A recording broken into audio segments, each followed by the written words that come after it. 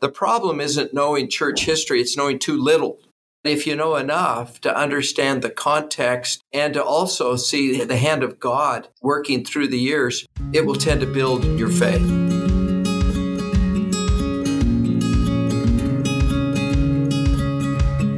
The Church of Jesus Christ of Latter-day Saints has a wondrous, inspiring, and sometimes puzzling history.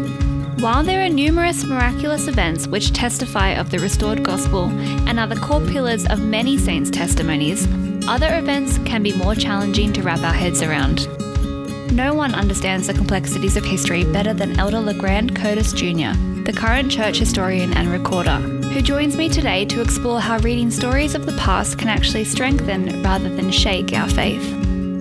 A little bit more about our guest. In 2011, Elder Curtis was sustained as a General Authority 70. He spent 5 years in Africa, serving as President of the Africa West area, 2 years in Italy as a full-time missionary, and another 3 years in Italy later down the line as Mission President of the Italy Padova area. Alongside other callings from Bishop to Stake President to Area 70, he worked professionally as a legal attorney and partner with the support of his wife Jane and their 5 children. As part of his role as a church historian, Elder Curtis is currently serving as the Executive Director of the Church History Department and Chairman of the Book of Mormon Visual Library Steering Committee. In this episode, Elder Curtis provides insight into the Church's efforts to be more transparent with documenting history, how we can come to understand and appreciate events from the past that we might find uncomfortable, and how we, as individual saints in the Pacific, can play a role in the ongoing restoration by recording our own stories of faith. My name is Maddie Sterling, and this is Choosing Faith, a podcast where we talk with members of the Church of Jesus Christ of Latter-day Saints and explore what it's really like to live and continuously choose a life of faith across Australia and New Zealand. Now, Elder Curtis is on a whirlwind tour of Australia this week and is joining me today from Sydney. Welcome to Choosing Faith. How are you? I am fine. I'm honored to be on your podcast, Maddie. Well, yeah, the honour is all mine. I was just saying before, it's quite special to have an international guest here joining us. And I'm really looking forward to our conversation and hearing more about what it is that you do and the contribution that you've made and currently make to the Church of Jesus Christ of Latter-day Saints. But I do understand that you just touched down today. Is that right? Actually came in yesterday. Oh, okay. So you've had at least one night's sleep. That's good. How are you feeling? Not too exhausted, I hope? No, I'm doing fine. Oh, good. Have you seen much of Australia yet? Not much. I've enjoyed a couple of occasions to drive around part of Sydney. I've been mainly in the center part of the city and really have found just some beautiful monumental buildings. And of course, the Opera House and the bridge are iconic. And I'm glad to have actually seen them in person now. Yeah, so is this your first time to Australia? It is. That's a defect in my resume is that it took me this long to get to Australia. We might have to kick you off the podcast now. I don't know if you can be. No, I'm excited for you. There's so many wonderful things to see, and hopefully I'm sure you've got a good itinerary lined up over the next couple of days. It looks like it. Well, you're here to discuss a couple of things today. I'm going to dive into your role more, what the church historian is, some of the things that you've experienced and how that's shaped your testimony to where you are today. Now, it's clear from your bio, you've had extensive experience serving in the church in many different capacities. And I would like to describe myself as a bit of a history nerd. So therefore, I'm quite excited to be speaking with you because you are serving as the historian now. I know that you work with the Church History Department on a number of different projects. Could you just describe to those listening, what does your role entail exactly? As the church historian, I along with one of our employees who is the managing director of our department, we supervise about 200 employees and then about 800 missionaries who serve in church history missions, either at headquarters or, again, different places around the world. Basically, the mission is to record the history of the church. And that means that we are collecting documents. We're doing oral histories of of different individuals that have been involved. And when I say collect records, that includes current things that are happening in the church, but also we keep discovering things that come from earlier ages or different places in the church. We maintain a couple of museums. We're the archive of the church records. We maintain historic sites like the Sacred Grove. We also, in our publication division, do things like publish the Joseph Smith papers, both that he created and that he received, what people wrote of things that he said. We are nearing the completion of that effort, and it'll be a 26-volume compilation when we finish the last few volumes. We are also doing a volume, a work called Saints, which talk about really the history of the church. We'll be releasing volume 3 of what we anticipate will be a 4-volume set next month. Volume 3 will be coming out. That's exciting. And it's marvelous to talk about the church in an international scope that really there hasn't been before. And this next volume will talk about the period from after the Salt Lake Temple was completed in 1893 and dedicated up through the dedication of the Swiss Temple in 1955. So we get 2 world wars, the Great Depression, the worldwide expansion of the church. It's really, I think, it will be enjoyed. Mm-hmm. We do other publications like Revelations in Context. We do several projects that focus on women's history.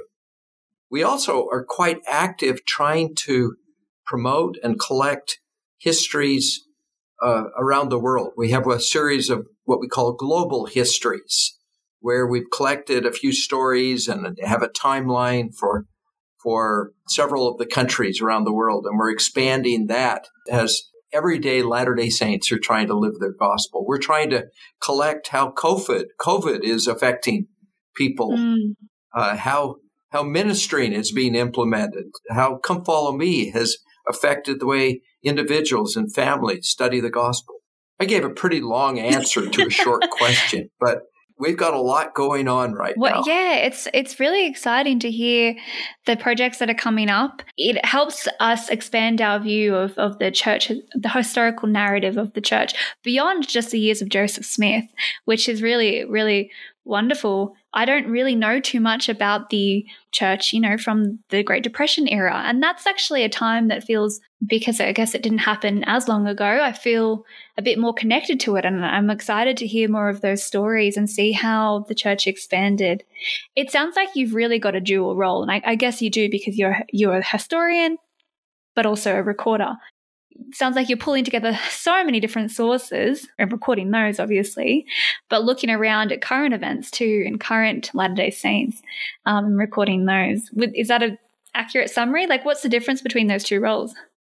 Oh, that's a great observation, because, yes, we need to be writing about things that happened in the past, but we also have an obligation to make sure that the units of the church and the individuals of the church are writing down and collecting what is happening in their lives and in their congregations now. I think it'll make fascinating reading for future generations to see what we went through during this miserable last 2 years of COVID.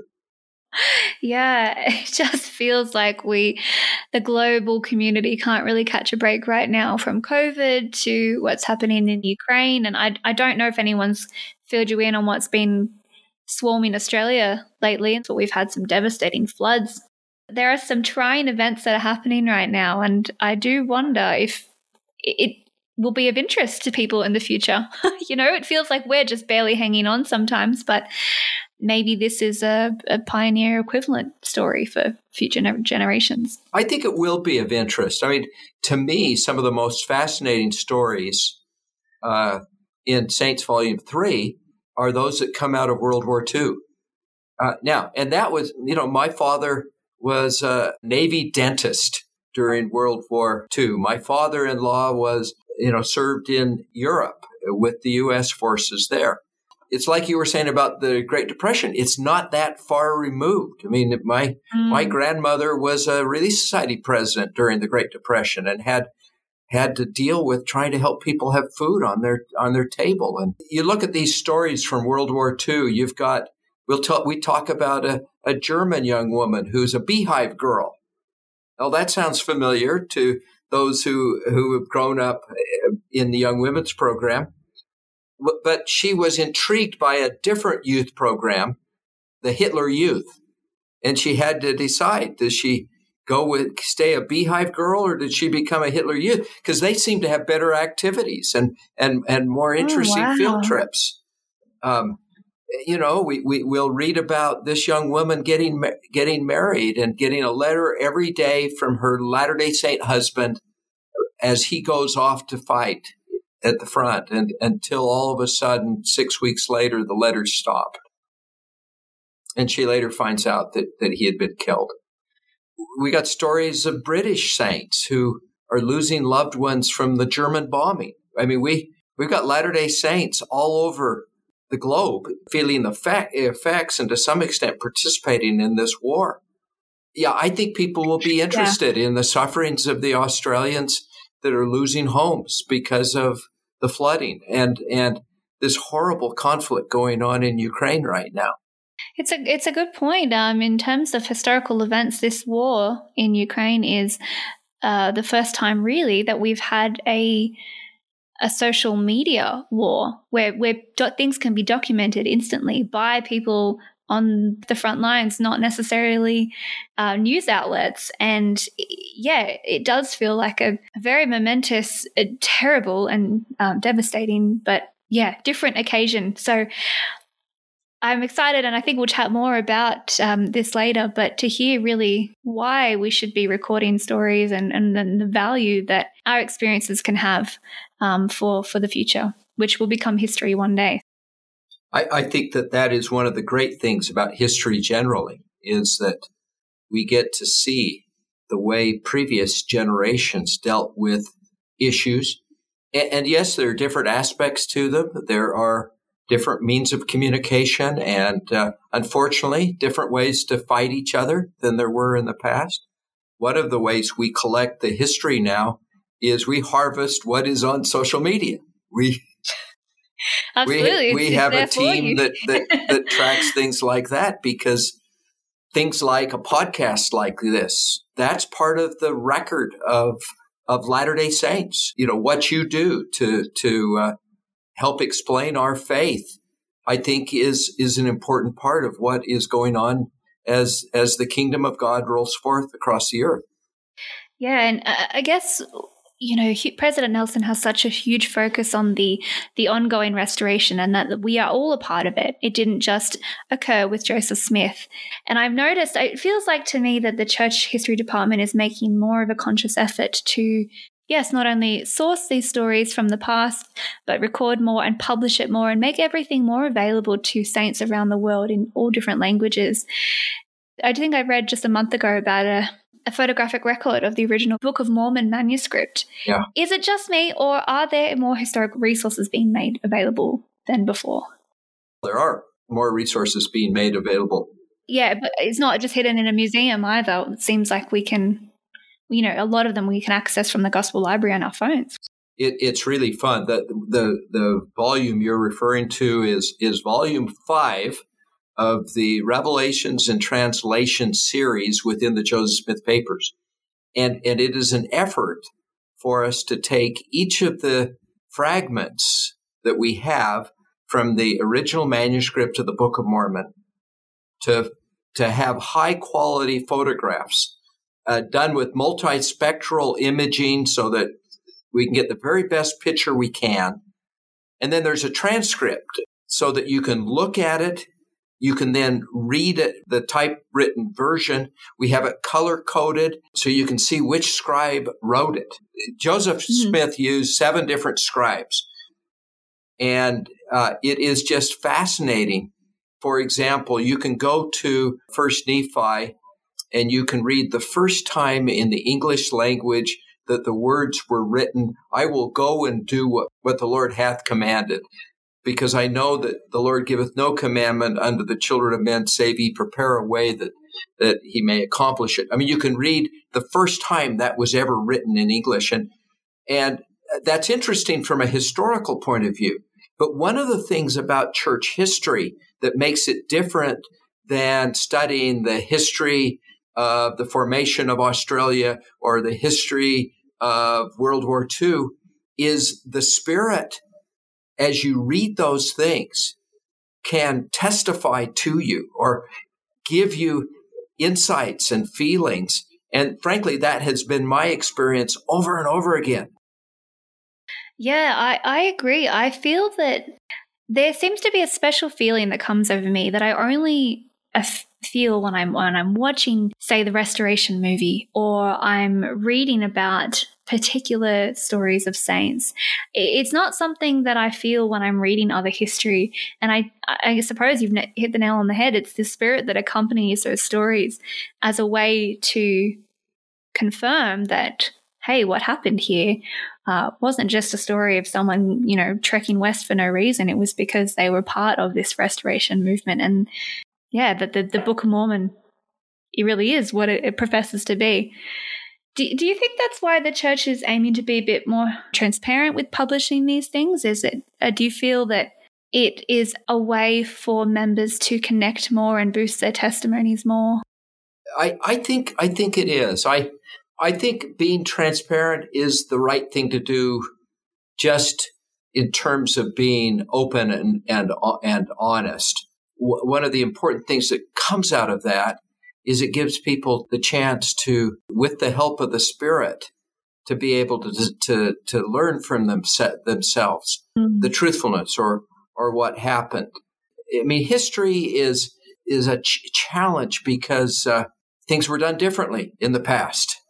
And there's some things that you'll read about, like somebody getting married when they're 16 years old, that you say that's shocking, because that would be unusual, particularly in most of the world today, but not so shocking on the American frontier.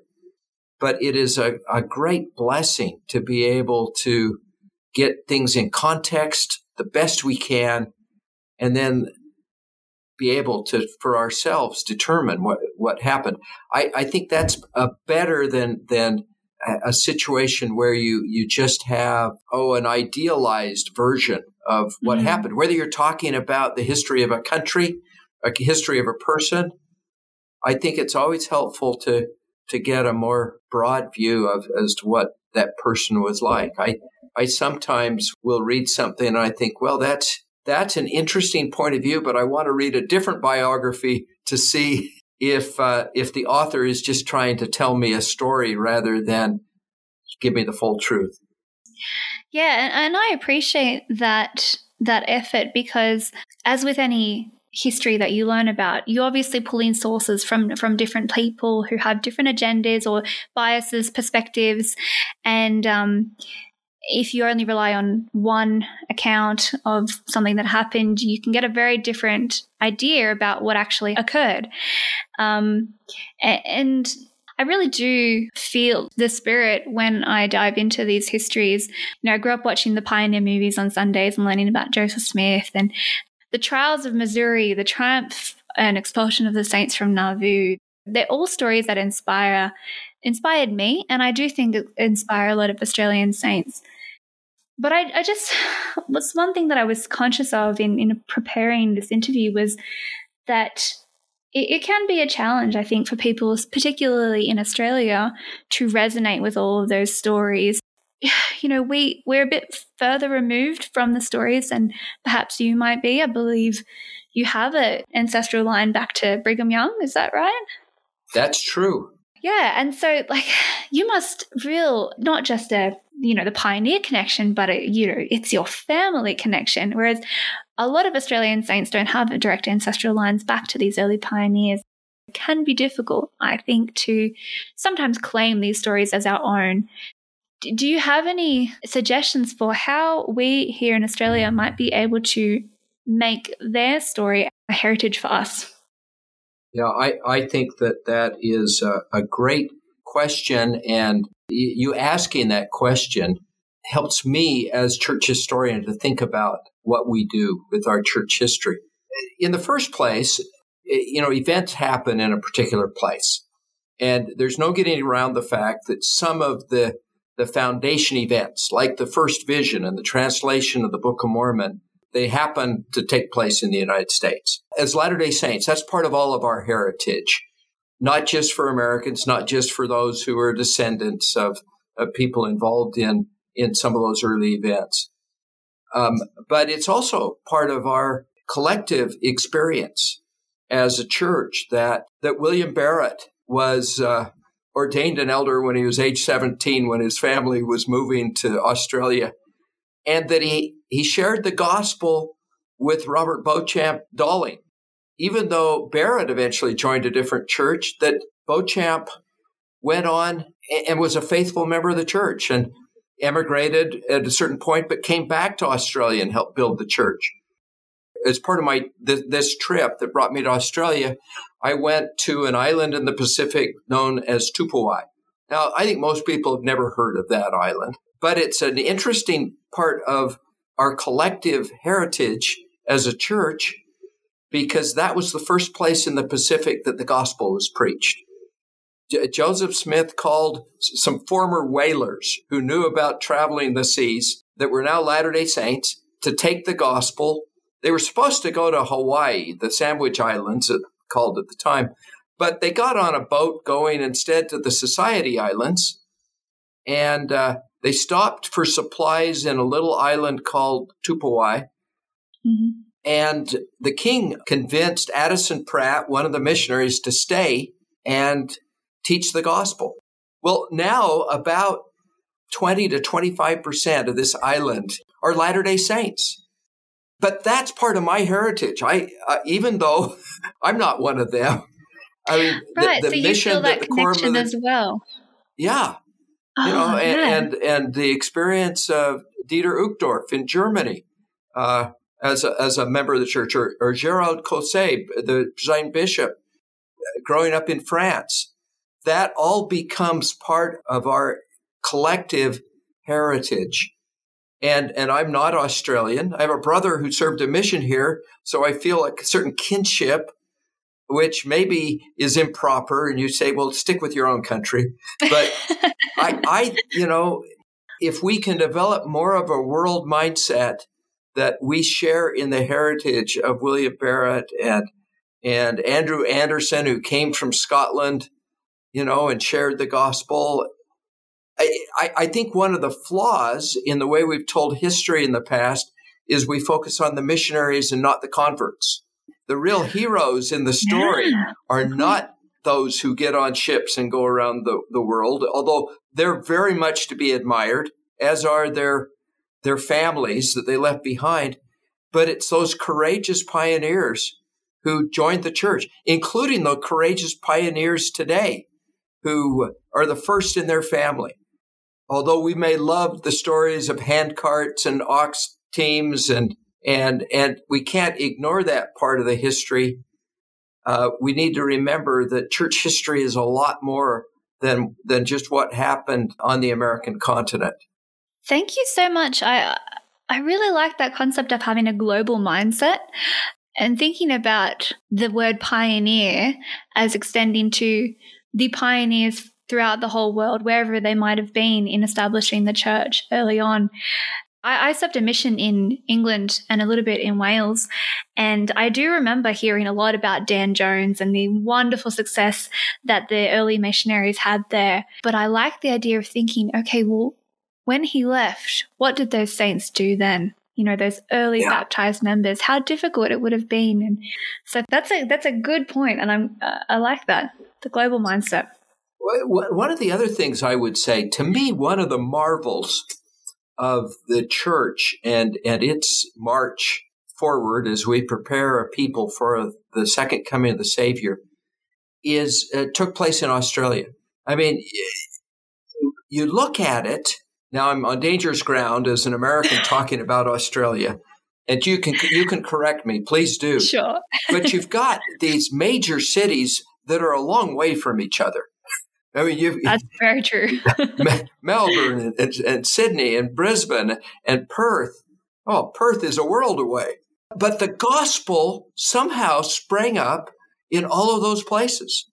Yes, in the early days, it was branches and districts. But then starting in the 1960s, stakes. And then starting in the 1980, temples. It's not just one story.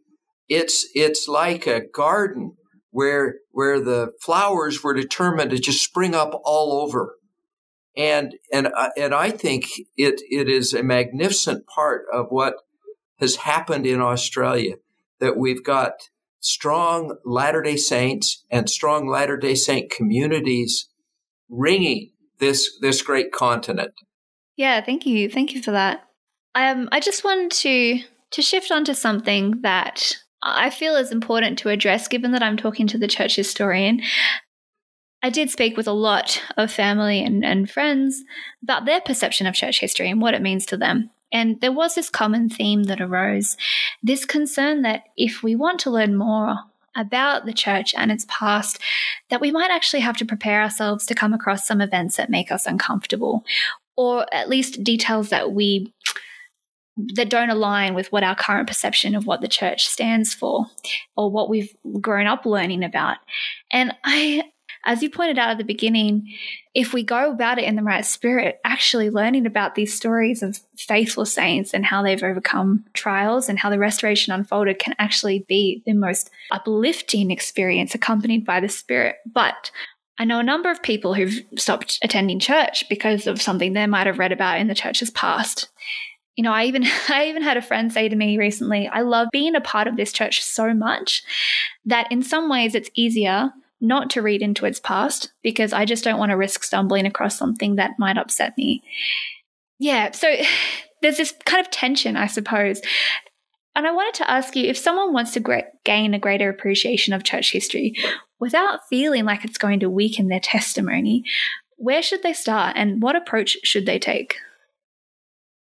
Let me start with the specific question you asked and then branch out to talk about a couple of things that you raised in introducing that question. I would say Saints is a great place to start. I think a really wonderful exercise is to read the Doctrine and Covenants and in connection with Revelations in Context, which is, again, on the Gospel Library app, where you can see the background of these different. We don't have all of the revelations by any means, but it really is enhancing to know the stories that go with the revelations that came from God. One of the things I really like about reading the church history in Saints, particularly if you read it in the Gospel Library app, you get these stories. It's written in a narrative style, so it feels like it's pulling you along with these compelling stories of different people. But as you go, there are footnotes. If you want to then read more material on that particular subject, there are links to the what we call church history topics, where there's a variety of people that you can learn more about. Amanda Barnes Pratt. You can read more about Louisa Pratt. You can learn more about Mountain Meadow Massacre or more about plural marriage in Nauvoo. So you can go a level deeper than just Saints. And if you want, you can often go a level deeper than that and look at the original document that was used by the historians to write that. One of the things we really have tried to do in Saints is to not hide negative things. I mean, we take on. I feel like I've noticed that there's been a direct response to events that maybe we just don't understand, that might seem a little bit wrong or off. The Gospel Topics essays, I felt, did that really well as a starting point. I don't talk about a silly one. We talk about Joseph getting in a fist fight with his brother William. Now, he's the prophet. I remember hearing that in Saints. And now I have brothers. Somehow that made me feel better. Now, we don't hide the fact that Joseph was not a perfect individual. God has a record of dealing with imperfect people. The Apostle Peter comes to mind. The Apostle Paul comes to mind. Old Testament figures come to mind. God has a perfect plan and a perfect gospel and a perfect son, but he works with the rest of us. That could discourage you about church history, but in a different way, it can also encourage you that the Lord can work with us, and we can also see improvement as time goes on in these same figures. I mean, yes, Joseph Smith made a mistake with respect to the manuscript and that he gave to Martin Harris, and Martin Harris made a mistake. But there's redemption for both of them, ultimately. Mm. So in answer to your question, we take on tough issues like Mountain Meadow Massacre and plural marriage. And frankly, we do it because you got to know the whole story. I think it also will help a generation of people learning their church history to have a broader view and not be as troubled when they come across these things. The real challenge comes when somebody's not heard of that, and someone says, "Well, did you know that Joseph Smith practiced plural marriage?" Or "Did you know this?" Well, we will know it, but we will also know the context, and we'll be able to sense for ourselves the overall goodness of these people and the movement that they were in. Now, I think one other thing that I would say is that for me, reading church history is a way to build my faith and build my testimony. In part because what we talked about earlier, the feelings that come as you read the revelations, as you read the incidents, as you see the faith of new converts facing persecution. I think of what some of those early saints in Europe went through as they were ostracized by family and friends and still stayed faithful in the gospel. We see that today with people that sometimes lose connections with family because they choose the Lord. I think that overall, people will find their faith enhanced by a study of church history. This is such a good statement. I wish I'd been the one to say it, but it was actually Rick Turley, who used to be the managing director of the church history department. He said the problem isn't knowing church history, it's knowing too little church history. That if you just get something thrown at you from the internet, you could be shocked. But if you know enough to understand the context and to also see the hand of God working through the years, it will tend to build your faith. Yeah, I think that's a really good point. Maybe some of the disillusionment for people comes when they, like you said, they haven't heard of something before. If they stumble across plural marriage for the first time and nobody ever described the context, maybe the purpose of the limited way in which it was practiced, it can feel very wrong and unsettling. But I like how you point out to look at the reliable sources and make sure you're learning enough, not too little. For those who don't know maybe the Revelations in context, that is a project of the church where you basically break out some of the Doctrine and Covenants documentation of events. How does that help? It's providing a little bit more historical background into the time period and what they were doing at the time. Yeah, that's exactly right. It explains the background.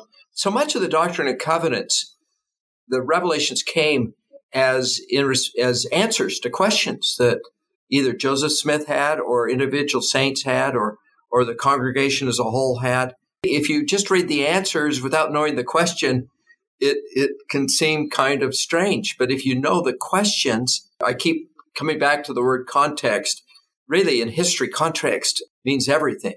I mean, that's how you understand how wars got started, or as why certain speeches were given. The speech is good in and of itself, but to know what led up to it, that's what makes Winston Churchill such an interesting figure historically, is the context of World War II in which he was faced. And his talks are great just by themselves, but knowing what the British people were facing at the time, and including that Hitler was marching across Europe and Britain was next, then you can appreciate the courage of what he said and what he was urging the British people to do, to give one example.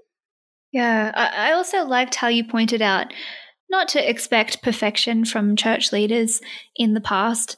I guess we have to remember that, yes, although Joseph Smith had these wonderful spiritual experiences, and as did others, these were moments, just glimpses of spiritual insight. And then they had the rest of their lives as well, where they were mortal people and still trying to get through each day. And I suppose it can be easy when we look back at someone's life and you realize, oh, well, they held this position, to expect that they should have been really good all of the time, which is unrealistic, because if I had everyone looking at everything that I ever did and only documented the bad parts without the context of me trying to be, a good person, I guess it wouldn't be an accurate depiction. Just one other thing on that particular thing, Maddie. One of the things that we're really trying to do in the church history department is to help people that have questions about church history.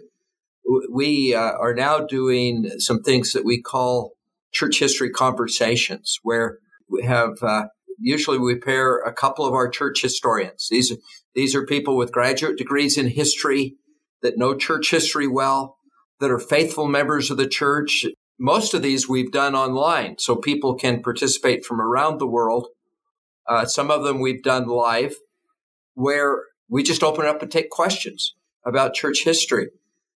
Now, beyond that, really, if any of your listeners are troubled by some incident in church history and they want to visit with somebody that has looked in depth on the issue and can give them some insights, they are welcome to contact us in the church history department. We'll put them in contact with somebody that they can talk to about those issues. Now, I'm not inviting people to come spar with us. I mean, although we're happy to do that too. But you and I have friends that have been troubled by some issues in church history. I think most of us at sometimes have heard something that we thought, well, that's really strange. I don't know quite what to do with that. I think that it's a good thing to get good information from good sources so that you can then judge as somebody else throws something at you, that you can say, well, yes, but that's not, you're only telling part of the story. Well, that is a wonderful offer. I hope you don't get too many people coming at you with challenging discussions, but I appreciate the sentiment and the effort that the church is going to be transparent, and maybe some people feel like there's an agenda that in the past, the church has covered up events. It doesn't seem like that is the way that the church history department is operating now. You might not have an answer for this, but I was wondering, someone who's served so diligently in the church for so many years and now is looking at so much history, have you personally ever encountered an event in your studies that made you slightly uncomfortable, or that didn't align with the perception that you had of the church? And if you have, how were you able to reconcile those two different views? I think the way I would respond to that is I had a time when, if I can go way back, when I was a teenager, I was in a bookstore and I saw a book with a picture on the cover of the Salt Lake Temple. And I thought, well, what is this? This is interesting. And I opened it up, and it was an anti-Mormon book, and it raised all kinds of things that I had never thought about. And it frankly shook me. I can remember standing in this bookstore at a mall thinking, well, what if the church isn't true? It took a little bit of time and thought and prayer to come to grips with what I knew and what I had felt and the spiritual witnesses I had had. And then over time, I got answers to the issues that were raised as I stood there in that bookstore looking at this book and being shocked. I just really appreciate the way the Lord took me and reinforced the spiritual impressions I had and gave me the ability to understand the truth of some of the issues that this author had written. And I think my own experience with people developing testimonies is that it's much different for different people, but many have had times in their life where there were at least gaps in their testimony, that I feel this and this and this, but I'm not so sure about this part. And my experience is over time, as you prayerfully learn what you can, that the Lord helps you fill in those gaps to where you can follow the Lord's admonition to not be easily troubled in your mind. Yeah, I guess sometimes it really does take time. And I know there's that saying that if you're not sure about something, you park it or you leave it on the shelf. I also know that can be quite a dissatisfying answer for people when they want to know exactly in the moment, why did this thing occur? Like, how could the church possibly ever practice plural marriage or ever kept the priesthood from any particular race? What would you say to someone who might be dissatisfied with that answer? Oh, it'll come in time. Yeah, I understand the sentiment of people saying, put that on the shelf. I mean, there have been some wonderful, faithful members of the church who had that approach. I guess the way that I would phrase it would be more along the lines of, I'm still working on that issue. I mean, I love the response that Nephi gives in the Book of Mormon, that I know that God loves his children. Nevertheless, I do not know the meaning of all things. Yes. It frankly kind of works better if you flip the order of those and say, I don't know. I don't understand everything, but I do know that God loves his children.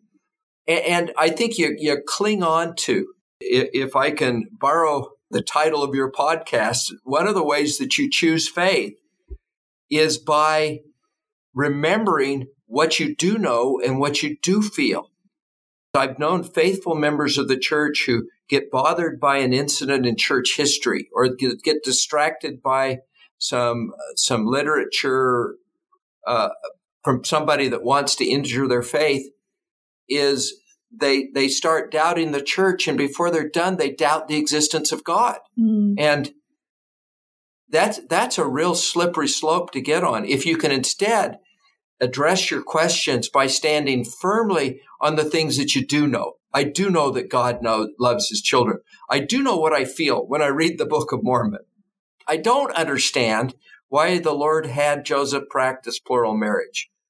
And then with time, as you learn more and you feel more and you work on that, you can get insights that help you with that. So you hold on and keep experiencing. I served as a mission president in Italy, and I had a missionary send me a letter where he told about a wonderful spiritual experience that he and his companion had had. And then he ended it by saying, President, that's another layer in the lasagna of my testimony.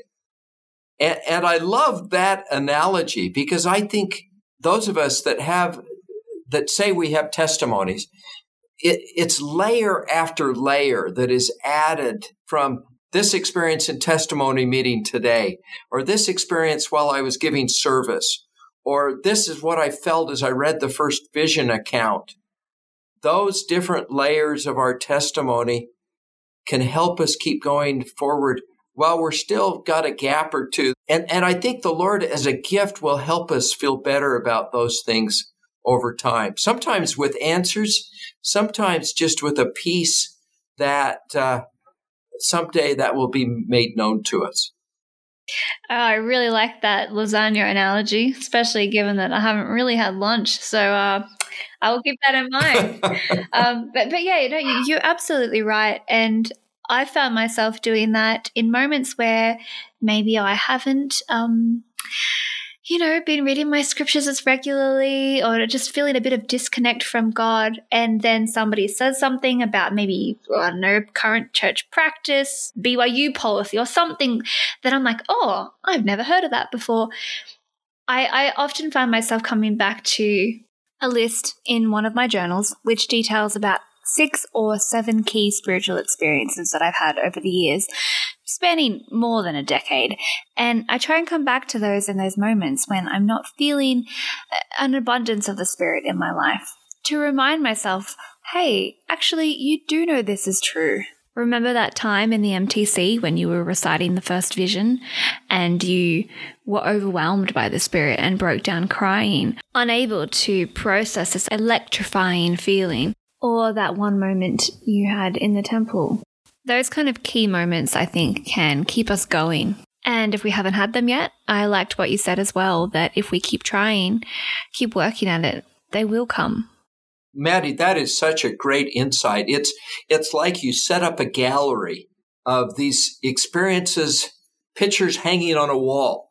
And by walking down that gallery, you can feel that feeling again that you felt in the MTC, or that experience that you had in the celestial room, or that experience that you had on your knees, pleading with the Lord to help Brother Smith quit smoking so we can join the church, and you just felt that overwhelming feeling of the Spirit. I can remember, just experience after experience. I think about if I go way back to time on my mission where the Spirit was so strong while we were filling the font for a baptism that I thought, I will never be unhappy again in my life. This feels so good. Or I'll never forget this, or, yeah. So I think that's true. And then you keep doing the things that bring those experiences again. You go serve other people. You go to the temple. You don't do that instead of seeking answers. You seek answers as well, but just don't leave out that other part of being what it means to choose faith and be a Latter-day Saint. Okay, now I've stolen your copyright.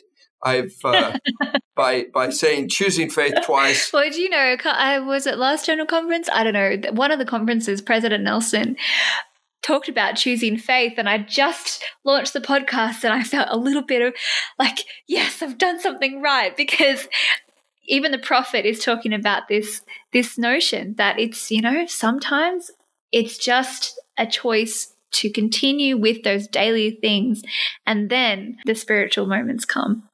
You mentioned just earlier the Joseph Smith accounts of the first vision, and I grew up really just with the 1838 version, but now we have 4 that can be read.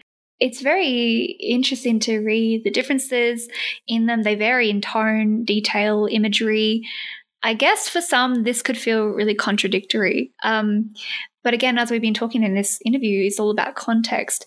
Why do some events in history differ in detail over time? And is that a bad thing? I frankly don't think it's a bad thing. Now, I give a lot of talks, and in those talks, I sometimes will tell the same story, but I find I tell it differently different times. For some audiences, I will leave out certain details. Sometimes it's because I'm telling a real short version. For example, the lasagna story. I didn't tell you what the spiritual experience was, nor why that was so significant. But other times, I might go into that detail. I think the other thing about Joseph Smith, you look at it, the very first one was 1832. He was trying to write a story of his life up to that time, and he really didn't get very far. And he complained about how difficult the prison of pen and ink were. You can tell he was not a very good writer. You remember Emma said that he didn't know how to write a coherent letter. Yeah. But in that particular version, we understand more that part of the experience was that he was filled with a feeling of love for several days after. I love the fact that we pick up that detail from that account. You also then, 1838 is the one we know the best. It's the one that's canonized in the Pearl of Great Price. It's part of our scripture, and it's the most detailed. But it's also 1838, where the saints had just undergone great persecution in Missouri. And when you think about that context, you realize that his telling of the story, one of the themes is this great conflict, that people persecuted him for telling the truth. I think he was feeling at the time, I have a whole life of being persecuted. look, even back when I got the first vision, I think it's interesting in that account, the 1838, you don't get the flavor that he was trying to get forgiveness for his sins. I love the fact that we've got these other accounts where we get more of an insight on that. I know some people get really troubled by them. I think it's, if you look at an object from different angles, different things will strike you. As Joseph Smith went through his life and matured, he understood things differently. And I think he perceived things differently. And memory is such that sometimes your memory is influenced by, okay, what have I experienced in the meantime? So we don't need to be afraid, I guess, of discrepancies if we have the understanding that over time, sometimes memories change, or you recall different things to different audiences that can actually enrich our understanding of an event rather than breaking it down. Is that right? I think that's right. And really, you look at the different accounts, it's hard to say there are discrepancies. The big thing that people will point to is that he's very clear in 1838 that there were two personages that appeared to him, and one introduced the other. In the 1832 account, he uses the word the Lord, and as you look at it, it may be that he's just talking about one figure, but it sounds like when he's saying the Lord one time, he's talking about God the Father, and then when he says it a different time, he's talking about Jesus Christ, and I think it can be read as being consistent. I'm not troubled by that at all. It seems to me that you can read them all consistently. It'd be a shame if anybody felt like they were not getting the truth because Joseph Smith, in his prison of pen and ink, was trying to describe what he felt, and he described what struck him as being the most important. No, thank you. I appreciate that.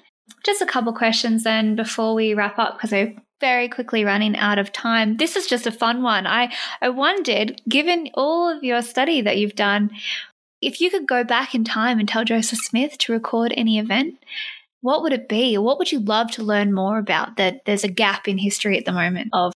I smile sometimes because we all know what day the church was organized because they wrote it down. This is one I think you've thought of as well. The restoration of the Melchizedek priesthood, we just get hints at. It would be wonderful to get more of a description. We're blessed by Oliver Cowdery wrote down the account, his account, as did Joseph Smith, of John the Baptist coming and giving the Aaronic priesthood. And Oliver hinted that he was going to later write about the restoration of the Melchizedek priesthood. And to our knowledge, he never did. It would be glorious to know more about Peter, James, and John coming and visiting Oliver and Joseph and what was entailed in that. Similarly, in the New Testament, I wish we understood the Mount of Transfiguration better. You just get bits and pieces, and yet this was a glorious spiritual thing. But could you tell us a little more about it? Do you think then we sometimes also miss the mark in not recording our stories? Maybe they thought it didn't really matter at the time to write it down, and are we guilty of the same thing?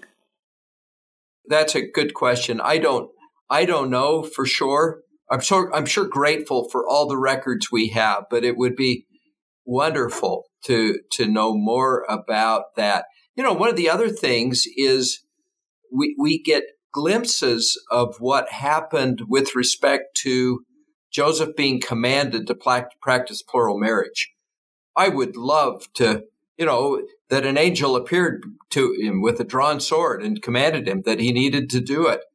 I would love more context with respect to that. I wish we had more context with respect to the restriction on blacks having the priesthood. That's a painful one that we don't know more about it, but we go on faith based on what we do know.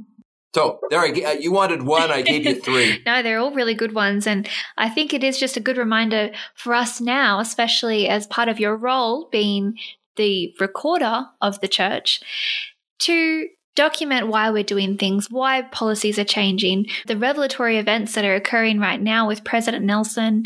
It feels like every general conference that we have something new is announced. And hopefully we learn to continue recording these momentous occasions so that we can give context to future posterity. I think that's true, and we need to be cognizant of the fact, I don't think there's been a time since Kirtland when we've had such a blossoming, such a springing forth of revelation like we've had the last 4 years. And not just explication of doctrine, as important as that is, but changing the way Latter-day Saints live the gospel, how we go to the temple, what we do on Sundays, how we study the scriptures. It's really been just a remarkable season. With your perspective as the church historian, you've studied so many revelations that are documented in the Doctrine and Covenants and other stories. How has this study given you a greater appreciation for the fact that we still today have a living prophet who's guided by this revelatory process? One of the real great byproducts for me of reading the first 3 volumes of Saints is you get to see several different prophets wrestling with problems of their time and the way revelation came to help guide the church through those times. That perspective helps us appreciate what we mean when we say we believe all that God has revealed, all that he does now reveal, and that he will yet reveal many great and important things pertaining to the kingdom of God. There's more to come, as President Nelson has told us. I don't know what that means, but having watched the changes that have happened to deal with issues in the world and in the church, it is a glorious thing that we can always count on, that we'll be led by prophetic leadership. It really is. Well, I have just one more question for you, unless there's anything else that you feel we can cover off. Is there anything that you wanted to say before we wrap up? Oh, you've been very kind. As you can tell, I love the history of this church, and I find it such a builder of faith. You've been kind to listen as I've said things. No, it's been a privilege. Thank you so much. I've felt the Spirit throughout our conversation, and it's making me want to really dive into more history again and connect myself with the roots of the restoration and continue recording stories here on this podcast as well. Which brings me to the final question. So the title of the podcast is Choosing Faith, and we've discussed a little bit about that concept and what it means. What does choosing faith mean to you, Elder Curtis? I think it's an interesting thing as you look at the Savior's ministry. One of the things that troubled him about people was what he termed unbelief, that apparently they were making the choice not to believe. We're told there was a place that he couldn't do mighty works, many mighty works, because of the people's unbelief. And one of the things that has struck me over the years is I don't want that to be me. I want to make the choice to be a believer, to exercise my faith, to really believe in the Son of God and his ability to do things. I think what it means to have faith in Jesus Christ is to really believe or know that he can do it, that he can work miracles in our lives, that he can calm the troubled seas, that he can heal blindness, and continuing to believe that even when in our own life we don't get the answers or the miracles that we really wish we could get. So to me, choosing faith means that I'm not going to be one of those that am cursed by unbelief. I'm going to believe. I'm going to love the Savior. And the really good news for me has been just even saying those words brings a feeling of the Spirit and that God is there, that Jesus is my Savior. So I'm going to choose faith.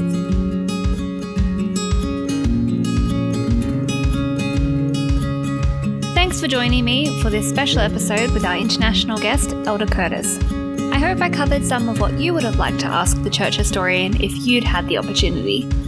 If you enjoyed this episode, then please leave me a review on Apple Podcasts or share it with a friend. If you know someone whose example of faith is one we should hear on this show, don't hesitate to let me know on the Choosing Faith Facebook and Instagram pages. See you next time.